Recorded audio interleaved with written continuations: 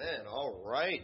So here we are in Zechariah chapter 11. And before we go through this, just a reminder of a few things. So one thing that is very important that we remember, this is really going to be important next week when we get into chapter 12. It's so important that we remember that what we are seeing here is the way events are supposed to play out when the Messiah comes. After they build their temple, after God puts his name on Jerusalem again, then God intended to do some great things with his people Israel, ultimately that would have led to the Messiah coming and setting up his kingdom. But when the Jews rejected the Messiah, it did change some things. There's no doubt about that. Zechariah 6 proves these things are going to come to pass if they were going to follow the Lord. So while many of the promises that God made, he's still going to do his part, the way the outcome is, the way things are going to look when it happens are going to be different. And it is so important that we understand that. And people will accuse you of saying that God broke his promise. No, actually, if things played out the way the dispensationalists say, then God would have broke his promise. Because he says these things are going to come to pass if you follow the Lord. They didn't follow the Lord, so that means they can't come to pass that way. But we do see where God is going to do the things that he said that he was going to do. And we see examples in Zechariah, and in this chapter, we see a very significant passage of Scripture that we know was fulfilled, where it talks about his price being 30 pieces of silver. So right there is an example of a prophecy that's very clear, one that Jesus fulfilled, one that the New Testament specifically refers to. And so therefore people are like, exactly as it says in Zechariah's way, things are going to happen. No, that's not the case. Even how that happened, just because that part of it was fulfilled doesn't mean everything else that's mentioned in there is going to be fulfilled. That was just Jesus doing his part. So let's go ahead and go through chapter 11, and let's look at a few things, and there's some very important lessons I want to show you in here. So first off, one thing we've got to notice about the language in here is that it is poetic language, okay? Now don't get freaked out. Sometimes the Bible speaks in a poetic way. It is not necessarily meant to be taken literal, okay? But at the same time, it does have a literal message to it, doesn't it? Okay? For example, when you tell your kids, you love them this much, well, is that really all you love them? All right, what are you doing? You're just trying to emphasize, as much as I can stretch my hands out, that's how much I love you. And if I can do even farther, I do it. It's just, it's poetic. All right? And don't make me get poetic right now. I'm not very good at that kind of thing. But you all know that we all use that type of language even to this day. Okay? It's like, I love you more than I love this whole world. Oh, really? So you would let the whole world just, burn for me? What would that do to me too? If the whole world goes, I go, don't take that literal. Okay? Don't take that literal. Just get the message. It just means I love you a lot. Okay? In other words, you're just the most important thing. Don't go, and it's amazing how people do that with the Bible. There'll be a poetic verse or something in there, and then they just go crazy with it. And you gotta watch out for that. But look what it says in verse 1. Open thy doors, O Lebanon, that the fire may devour thy cedars. Okay? Why does God want them to open their doors? If it's just going to let fire devour them. Okay? He's speaking figuratively here. It says, howl, fir tree, for the cedar is fallen, because the mighty are spoiled. Howl, O ye oaks of Bashan, for the forest of the vintage is come down. Has anybody ever heard trees howl before? I haven't either. Okay? It's just speaking figuratively, basically just saying, hey, y'all are in trouble. There's destruction that's coming your way. And the truth is the trees should be howling because they're about to be burned up, is what he's saying. And it says, and in verse 3, there is a voice of the howling of the shepherds, for their glory is spoiled, a voice of the roaring of young lions, for the pride of Jordan is spoiled. So this passage here, it talks a lot about the shepherds, okay? And once again, when we're studying these things, it's important we remember what we've talked about in previous weeks, because we've talked about shepherds in previous weeks. We went back to Jeremiah. We're going to do it again tonight, showing how that was one of the things that Israel was in trouble for. Their shepherds were wicked. Their shepherds weren't telling them the truth. They had false teachers that they were listening to that we saw last week.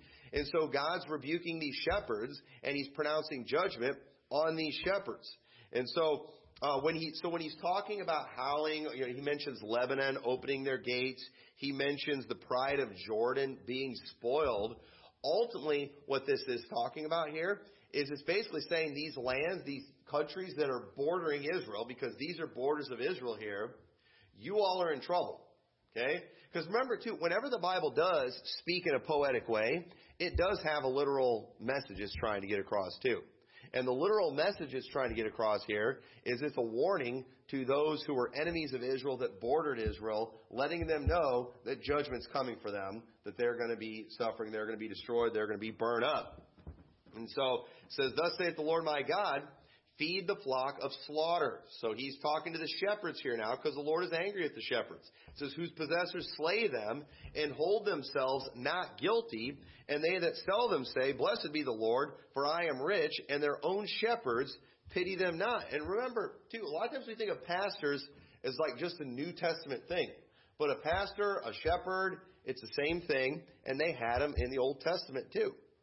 And God called them out because the men who were leading, who were shepherding the people of Israel during that time, they weren't doing what they were supposed to do. They weren't feeding the flock. The people, I mean, here's proof that they weren't feeding the flock. Just the simple fact, back in Josiah's day, we see that Josiah, he'd never even read the word of the Lord. He'd never heard the word of the Lord. They found it stored away somewhere in the temple, and they had to dust it off, and then he went and read it, and then all of a sudden, he realized we're in big trouble. What was going on? No pastors preaching the truth. We have the same kind of thing going on today. Churches all over the place. Pastors aren't getting up, and they're not dusting off their Bibles and speaking, proclaiming truth from the Bible. And the people in the churches don't even know they're in trouble. They don't even know that they're a joke. They don't even know that they're supposed to be soul winning. They have no idea. I heard an evangelist one time talking about how he was preaching in a church one time, and he got up and just, he thought it was okay to do this. He started ripping on women wearing pants in church. And he said he had several women, one of them, the pastor's wife, that came afterwards and I didn't know we weren't supposed to be doing that. And they were upset that they didn't know that that was a problem. And then all of a sudden they got it right, but it's where was the pastor on that? Why doesn't the pastor talk about these things? And let me tell you, there's a lot of good people today sitting in some bad churches that unfortunately have wicked shepherds, and they just don't know it.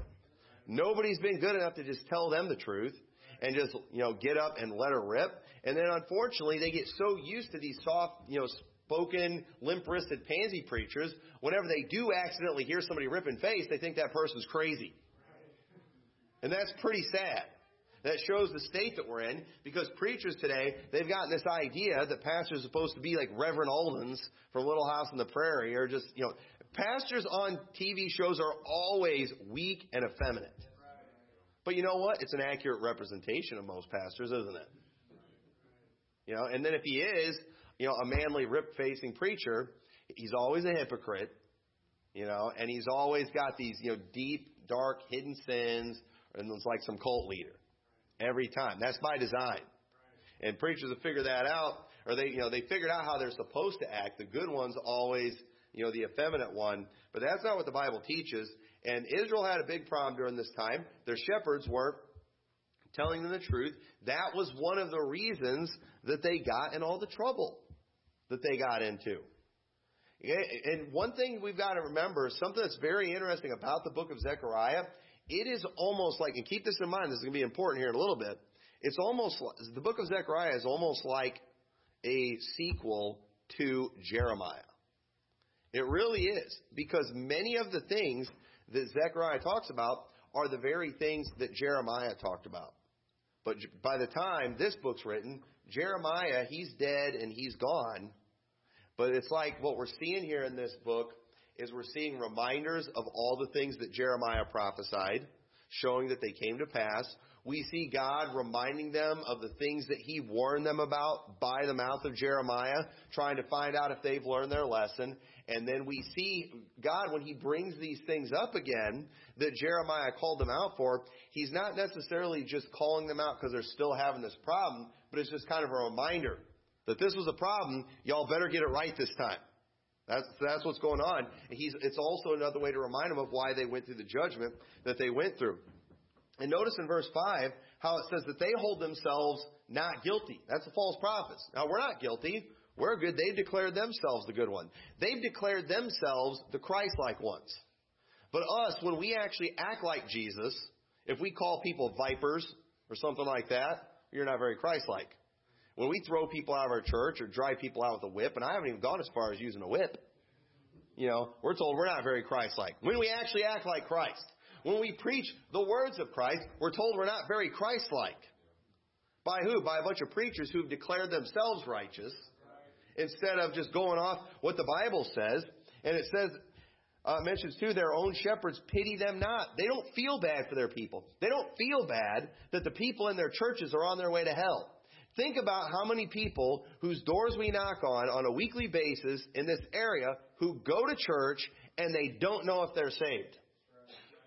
And their pastors don't care. Their pastors don't care one bit. As long as they're getting their paycheck, as long as everything's good for them, they don't care. They have no pity. These people, they can die and go to hell, and they will go and they will preach their funerals and talk about them like they're in heaven, talk about like everything's fine and everything's okay, and in the end, love wins and God just lets everybody in heaven. I mean, it's absolutely ridiculous. And we've got that same kind of junk going on today. And you say, why is that? You know why? Because, man, they never change. It's always about the filthy lucre for these people.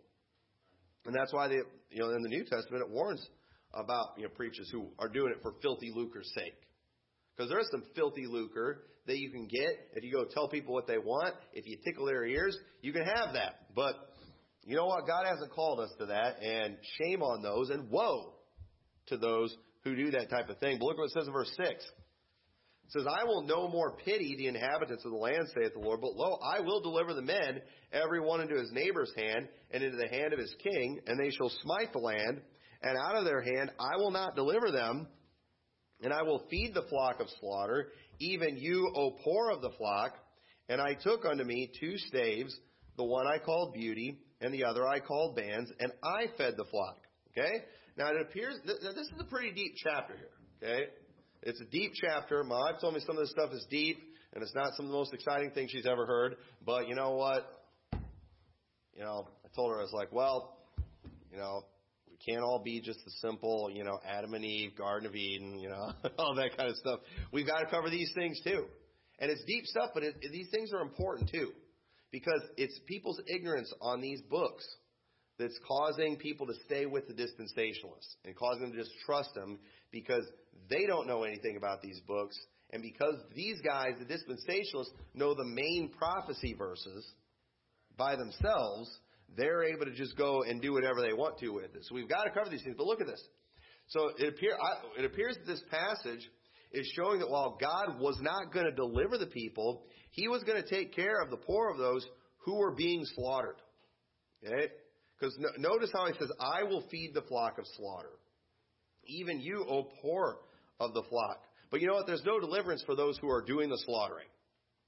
Because understand, too, this is why reprobates are so bad. This is why false prophets are so bad. Because there's a lot of sheep out there that are being destroyed by these people. That's why we hate reprobates so much. Okay? That's why we hate the homosexuals so much. We realize it's not just a matter of us hating them because they're a queer. We hate them because they defile other people. They hurt other people. They prey on the innocent. Okay? So therefore, we're going to hate them if we love other people. We hate murderers because they kill other people. We don't hate them just because we just can't stand their personality or because we have differences of opinions or because we have different political views. No, we hate them because they hurt other people and they're bad. And so God, he's not giving any deliverance to these people because understand too, these people who follow the wicked, who follow the false prophets, they will be destroyed. God's not going to look at them and say, well, you were just deceived. No, they're accountable for that. But those who do deceive, they are far worse than the deceived. I preached a message a while back on the sin of being deceived. It is a sin for you to be deceived. And don't make me preach that message again. Go listen to it. But understand the deceiver is worse. And there is, I believe, a hotter place in hell for them. And I believe there's greater judgment for people like that. But either way, we need to keep on exposing these people, preaching the truth, because there's innocent people out there that are being led astray and that are suffering. And we need to actually pity these people and try to do something for them. And so there's no deliverance also for doing nothing about it. Those who are doing nothing, okay, is everybody participating in the slaughtering? No, but there's a lot of people that aren't doing anything about it. No deliverance for them. And in our country today, we've got, your elites that are running our country, that are sending it down the toilet, that are actively doing damage. But, we've got a mass multitude of people who are doing absolutely nothing about it. They're not saying anything about it. They're just silent. And as long as the problem isn't on their doorstep, they don't care. Well, you know what? No deliverance for them either. Okay? But those who are suffering, those who are the ones being victimized, I believe God wants to help them. The feeding was for the victims that he's talking about here. And it says in verse 8, 3 shepherds also I cut off in 1 month, and my soul loathed them, and their soul abhorred me. Say, God doesn't hate anybody. Well, he hated these 3 shepherds that he cut off. And I don't know who this was, but God's just saying, I cut off 3 of them in 1 month. I killed 3 of them because my soul loathed them. Okay? And their soul abhorred me. Okay? So once again, this is another verse you can just throw in there for those who say God doesn't hate anybody. All right, well, what do you think it means to loathe? That's an extreme hate. It means he detested them. So, verse 9 says, Then said I will not feed you.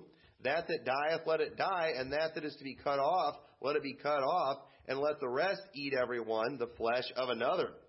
And I took my staff, even beauty, and cut it asunder, that I might break my covenant, which I had made with all the people. So what are these 2 staves that are mentioned here, beauty and bands? Okay, now turn over to Ezekiel chapter 37, and I believe this will be a help. Now, another way we can help, that'll help understand what this is, because once again, this is deep stuff, all right? It's deep. If you're not getting all of it, I'm not picking on you. That just means I'm not a very good teacher. Maybe, I'll insult myself. But remember last week, we talked about this last week, how we talked about the house of Judah and the house of Israel. And how they were kind of 2 people. And how he mentioned how he was going to restore Ephraim, right? Remember, they were 2 people for a while. Well, look at Ezekiel chapter 37, verse 15. Now, this is a passage that the dispensationalists like to make for, 1948 and all that foolishness. We don't have time to go into all that goofiness. But look what it says here. In verse 15, the word of the Lord came unto me, saying, Moreover, thou son of man, take thee 1 stick and write upon it for Judah and for the children of Israel, his companions, and then take another stick and write upon it for Joseph, the stick of Ephraim, and for all the house of Israel, his companions. So we kind of see a similar vision here, right? We have 2 sticks here, 2 staves there. But I believe these 2 staves, beauty and bands, they represent the same thing, the house of Israel and the house of Judah. And it says in verse 17, And join them one to another into 1 stick, and they shall become one in thine hand. And when the children of thy people shall speak unto thee, saying, Wilt thou not show us thou what meanest by these? Say unto them, Thus saith the Lord God, Behold, I will take the stick of Joseph, which is in the hand of Ephraim, and all the tribes of Israel his fellows, and I will put them with him, even with the stick of Judah, and make them 1 stick, and they shall be one in mine hand. And the sticks whereon thou writest shall be in thine hand before their eyes. And say unto them, Thus saith the Lord God, Behold, I will take the children of Israel from among the heathen, whither they be gone, and will gather them on every side, and bring them into their own land. Now this was before the captivity, when he's talking about this. In Zechariah, we are after the captivity now. This is after he's brought them back. It says, And I will make them 1 nation in the land upon the mountains of Israel, and 1 king shall be to them all. And they shall be no more 2 nations, neither shall they be divided into 2 kingdoms any more at all. Neither shall they defile themselves any more with their idols, nor with their detestable things, nor with any of their transgressions. But I will save them out of all their dwelling places, wherein they have sinned, and will cleanse them so that it shall be to me a people, and I will be their God. Remember this verse. And David my servant shall be king over them, and they shall have one shepherd. They shall also walk in my judgments and observe my statutes and do them. And they shall dwell in the land that I have given unto Jacob my servant, wherein your fathers have dwelt, and they shall dwell therein, even they and their children's children forever. And my servant David shall be a prince with them forever. Moreover, I will make a covenant of peace with them, and it shall be an everlasting covenant with them. And I will place them and multiply them, and will set my sanctuary in the midst of them forevermore. Now, I don't want to take all the time, but we covered this in one of the earlier weeks. Notice how it mentions here, this is clearly something for the future, right? Because has this happened yet? Is all Israel one kingdom? Is David their king? Are they not following idols anymore? Now, you and I know this is something for the future. We would say that Ezekiel 37 at the beginning is referring to the rapture. Okay? But at the same time, what we're seeing here in Ezekiel was what was intended to happen under the Old Covenant. But it's not going to happen exactly like this, because notice how it mentions how God's going to put his sanctuary in the midst of them forevermore. And remember in Revelation chapter 20, when it's talking about, or chapter 21, where it talks about the new heaven and new earth, how it goes on to explain how there was no temple in the midst of them, because the Lord himself is the temple, and they will be his people. So understand, what we're seeing there in Ezekiel 37, that, as it's written there, is not going to happen in that way. There is not going to be a temple. That changed with the new covenant. They physically are not going to be his people forever. They would have been if they would have accepted the Messiah. They would have been his people forevermore. But now they are not. Why? Because they rejected the Messiah. And what we're seeing here in chapter 11 with the beauty and the bands, I believe it's a reference to basically those two groups again, because God intended to, whenever the Messiah came, to join those people and make them all one. They would all be one kingdom. David would be their king. But that is not going to happen because they didn't follow the Lord. Y'all get that? Okay, and just all you have to do, all right, we covered this in previous weeks. I don't want to cover it again. But if somebody's, if you only heard this message, just go read that passage in Ezekiel 37 and compare it with Revelation chapter 21. And it mentions how God was going to dwell in the midst of them and they were going to be his people. Jesus said the exact same thing in Revelation 21. So if chapter 37 is going to happen the way they say, then that means God has two different people. When he specifically have one people. And God's going to dwell with both of his two different people as one forever. It doesn't make sense. Okay? There's not going to be two different gods in two different places dwelling with two different people forever. It's all one people. And it's those that are a part of Israel under the new covenant, not the old covenant. I wish I had time to go through all that and prove it. I proved it before, but I needed to bring it up again to show how this all makes sense with that. You have to go. I don't even remember what chapter it was where I covered that. It was pretty early on in the study. But it says in verse 11, it says, "And it was broken in that day, and so the poor of the flock that waited upon me knew that it was of the Lord." And so, verse 12, "And I said unto them, If ye think good, give me my price. And if not, forbear." So they weighed for my price 30 pieces of silver. And the Lord said unto me, "Cast it unto the potter, a goodly price that I was priced at of them. And I took the 30 pieces of silver and cast them into the house of the Lord." So Matthew chapter 27, go ahead and turn over there. Now we all know what the fulfillment of that was, right? That's pretty clear right there. But what does that mean? What was the significance of Judas doing this? Okay, because notice the language here in Zechariah 11, how it says, "If ye think good, give me my price, and if not, forbear." So they weighed for my price 30 pieces of silver. "And the Lord said unto me," talking about Zechariah here, "Cast it unto the potter, a goodly price that I was priced at of them. And I took the 30 pieces of silver," Zechariah, "and cast them to the potter, in the house of the Lord. Now, why was Zechariah doing this? Wasn't it Judas Iscariot that did this? Why is Zechariah writing this in prophecy saying that he did it? Well, let's go to Matthew chapter 27 and verse 3. It says, Then Judas, which had betrayed him, when he saw that he was condemned, repented himself, and brought again the 30 pieces of silver to the chief priests and elders, saying, I have sinned in that I have betrayed the innocent blood. And they said, What is that to us? See thou to that. And he cast down the pieces of silver in the temple and departed and went and hanged himself. And the chief priest took the silver pieces and said, It is not lawful for to put them into the treasury, because it is the price of blood. And they took counsel and bought with them the potter's field to bury strangers in. Wherefore that field was called the field of blood unto this day. Thus was fulfilled that which was spoken by Jeremy the prophet, saying, And they took the 30 pieces of silver, the price of him that was valued, whom they of the children of Israel did value, and gave them for the potter's field, as the Lord appointed me.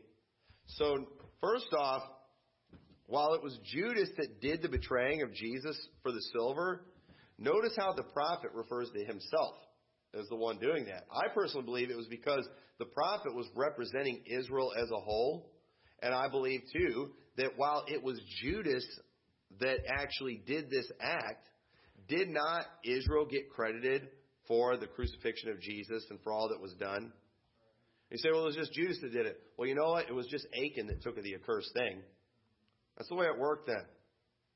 So understand this betrayal of Jesus, this wasn't something that was just about Judah. This was all of Israel. And you know what? They were all fine with it.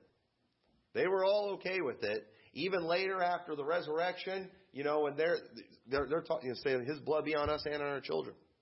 So it's important that we understand all that. But did anybody notice anything, though, from Matthew that seemed a little strange when it quoted this passage? Anybody catch anything weird in there? Contradiction in the Bible. Spoken by Jeremy. Now, who actually spoke that? It was Zechariah, wasn't it? Now, if you go and you read through all the book of Jeremiah, you will not see a reference of Jeremiah talking about this event, but yet it credits Jeremiah for this. Now, why is that? Now, we're kind of going to, outside the Bible for this source, but from things I've read on this, Jeremiah, it was kind of the main prophetic book of the Old Testament. I mean, it is a very significant book. It is what prophesied of the coming destruction from Babylon. It prophesied the 70 years of captivity. Daniel, when writing about the 70 weeks of Daniel, he refers to the prophet Jeremiah. He understood the things in Jeremiah, and he came up with the whole 70 weeks that are determined upon thy people, broke it all down, literally read right up to the coming of the Messiah. It was Daniel that did all that from the book of Jeremiah. It was Daniel that understood they were about to come out of captivity from the book of Jeremiah. And it's the book of Zechariah that's pretty much just a continuation of the book of Jeremiah. So the truth is, what some have said is back in the day, before we received the canon of scriptures as we have it today, you had several different sections of the Bible. You had, for example, the Pentateuch, right? And isn't that what our Bible is today? It's a collection of 66 books, but it can often be put in the category of the Pentateuch or the books of Moses. You have the historical books, you have the poetic books, and then you have the prophets, right? And what did the Bible often refer to? It would just refer to it as the prophets. They say that the prophets, the books of the prophets, were often just referred to as Jeremiah, because that was the main book of the prophetic books. And they say, too, that back then it was the first in the books of the prophets. They weren't always in the same order that we have today. I don't know for sure that all that's true, but just based on different things I've read about these things, that's what a lot of people believe, that Jeremiah was kind of sometimes a way to refer to just all the books of the prophets. Just like I said, hey, turn to the book of Moses, I understand he wrote all of them, but it's just a reference to the Pentateuch or a group of books. So that could be one of the reasons. Another reason it could have done that too is just because of the fact that Zechariah is pretty much picking up where Jeremiah left off. It's just showing the fulfillment of all these things because he repeats so many things. So I don't think it's anything we need to get real freaked out about. I think it's just in Matthew, it's just referring to what the prophet said.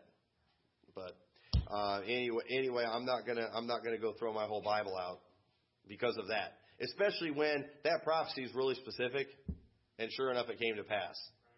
That's pretty impressive right there. If I don't understand everything about who was credited for it, that's not a big deal. And don't throw your Bible out over something like that.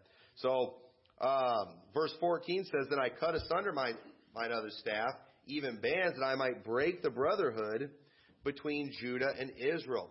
And Judah and Israel and the tribes, they no longer matter. Now God has made us all of one blood. Now there's just saved and lost. Those things really don't matter anymore. But understand, it was originally God's plan to restore all of them, make them one again. But that is not going to happen to them. And so it says in verse 15, "And the Lord said unto me, Take unto thee yet the instruments of a foolish shepherd, for lo, I will raise up a shepherd in the land, which shall not visit those that be cut off, neither shall seek the young one, nor heal that is broken, nor feed that standeth still, but he shall eat the flesh of the fat, and tear their claws in pieces. Woe to the idle shepherd that leaveth the flock. The sword shall be upon his arm, and upon his right eye. His arm shall be clean dried up, and his right eye shall be utterly darkened." Now, that verse right there is one that, I don't know if you all saw I did a video about a while back where I showed an example of where dispensationalism leads. And remember, I explained this a few weeks ago. In dispensationalism, they make up events, and then they find an obscure verse that appears to be talking about their weird event that they made up. Okay? Now, right here is an example of one that was done. Spencer Smith, all right, he's preached here a couple times before. Don't worry, he won't again. But he did a video promoting dispensationalism, and Spencer Smith, he's been begging for attention forever. He, for a long time, just made video after video against Pastor Anderson, but wasn't getting any attention from that. And so he gave up. He took all his videos of Pastor Anderson are gone. So then he started going after the contemporary Christian music people. That was safer for him.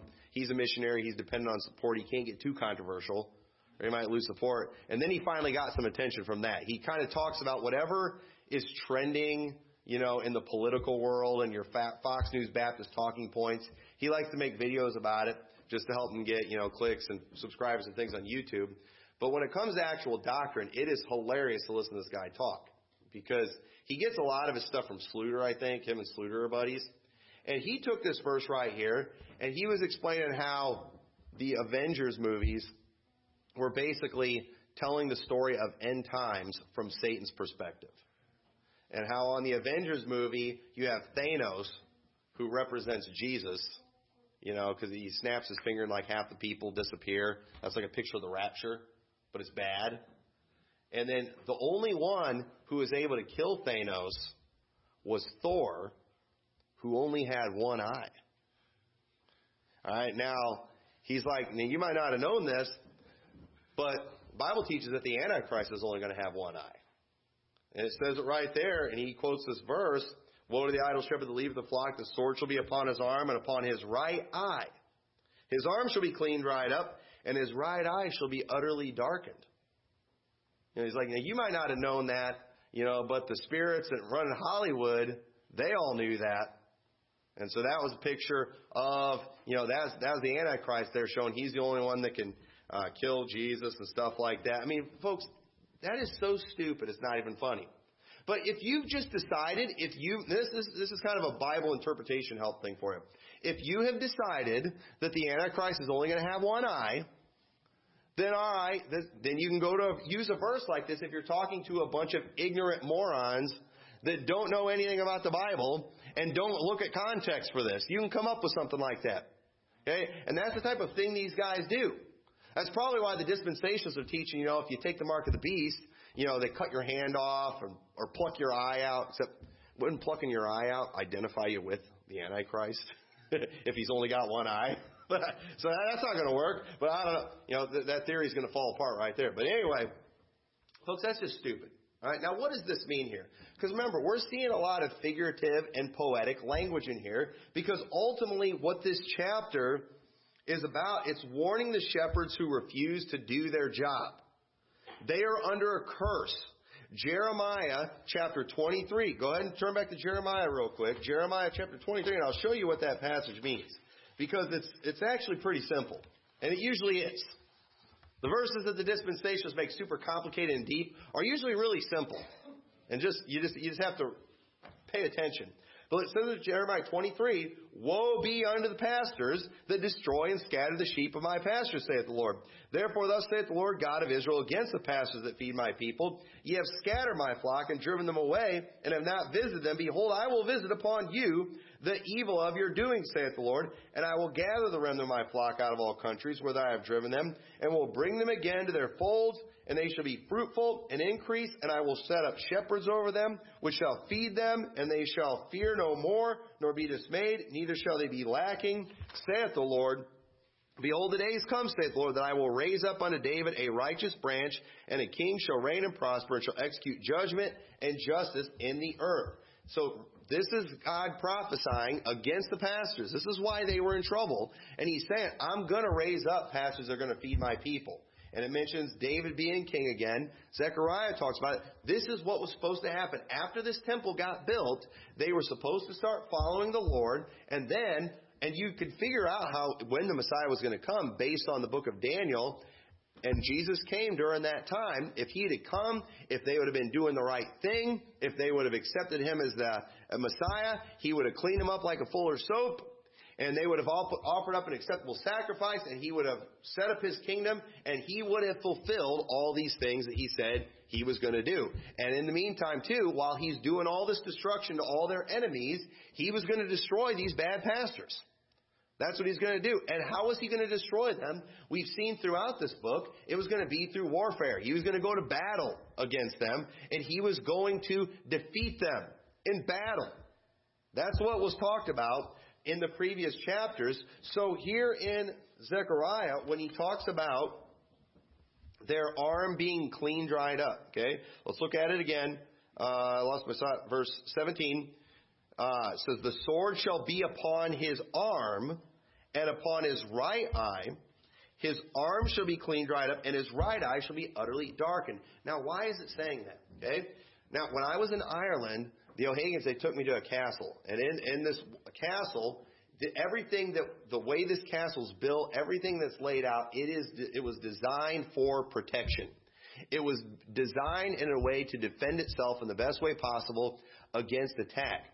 And to go up to the main bedroom area, they had this spiral staircase that you go up, all carved out of stone, and they were trip steps that they had.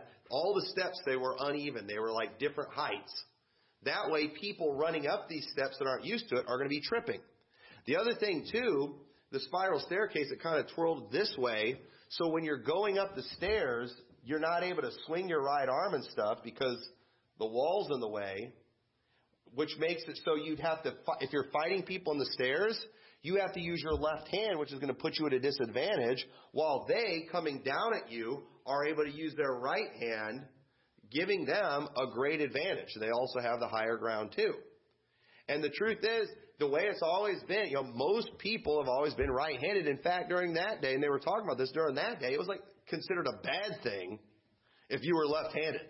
They thought something was wrong with you if you were left-handed. And the truth is, most people are right-handed. And so if you're fighting a battle, you're pretty dependent on that right arm. And if it's dried up, if you're not able to use it, you're not going to fight very well. So when he's talking about their right arm being dried up, it's just basically showing they're going to be ineffective in battle.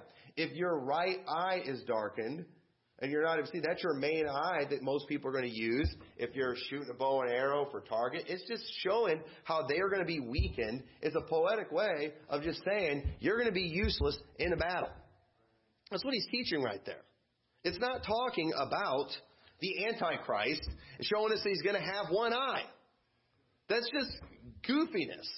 But the truth is, that's what happens when you're a dispensationalist. That's what happens when you hang around rucktards and Sluter and people like that. They're going to give you all these weird things and get stuff stuck in your head. But, what I believe is going on here, that I believe this is an example of what they got after Christ. Because if you study history and the people after the time of Christ, you study the history about Jerusalem, one thing that's interesting about this, and I believe this very well could be what it's referring to. Okay?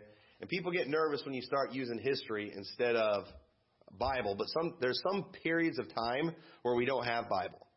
But if you study history, you go read the works of Josephus, before Israel got destroyed in 70 A.D., you had two main groups there in Jerusalem. You had the believers and you had the Jews.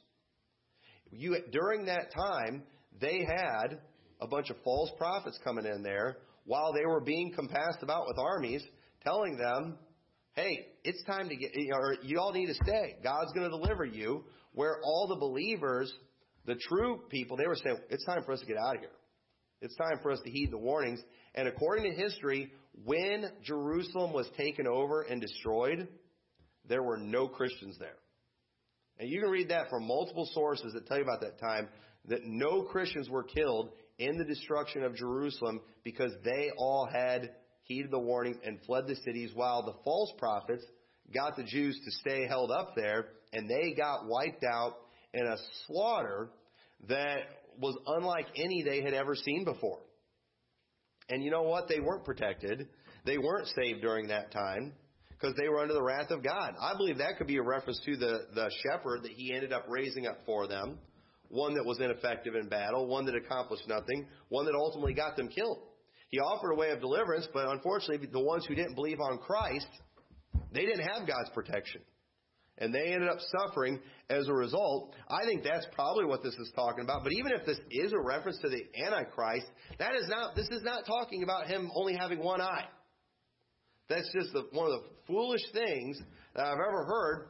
But like I said, I don't expect much more from people like him. So this verse is ultimately saying the idle shepherd will be handicapped when it comes to fight. In other words, he'll be easily defeated. That's all that's saying right there.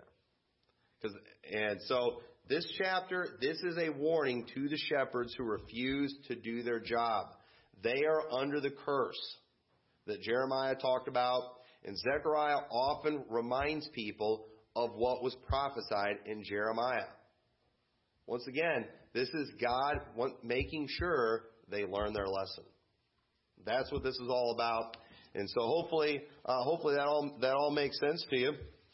And next week's chapter 12. Chapter 12 is one of the most misused of all the chapters in Zechariah, because it has an end times as a rapture prophecy in there. So obviously that one gets completely abused, and so hopefully we'll clear that one up real well. So let's go ahead and close the word of prayer. So dear Lord, we thank you so much for your goodness to us. I pray you'll help everyone to get something from these things. Help them to take the time to learn these things and study them, so we don't get led astray by the false prophets who try to twist these verses and take them out of context. And I just pray that you'll bless everyone as they go their separate ways this week. In your name we pray. Amen.